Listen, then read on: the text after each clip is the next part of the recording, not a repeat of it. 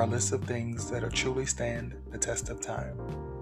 The usefulness of the forgot password button on websites you visit once a year, the bond between lifelong friends, the space filling before placing your order at the drive-thru window, the story about the time while on a 4th grade field trip to a pumpkin patch, you spent $20 on a freakishly large pumpkin when you could have easily purchased a much smaller pumpkin for $5 and spent the remaining $15 buying candy, Doritos, and Kool-Aid jammers for yourself and the girl of your dreams.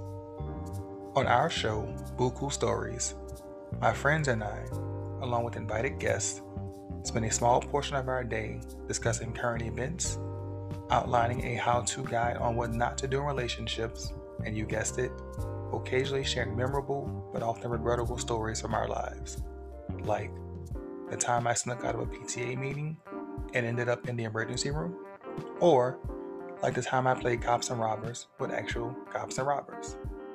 Tune in every Tuesday for new episodes, and don't forget to follow us at Buku Stories on Instagram and Twitter.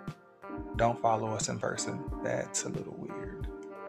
Remember, when your mom gives you $20 for the pumpkin patch, there's more than one way to get your money's worth.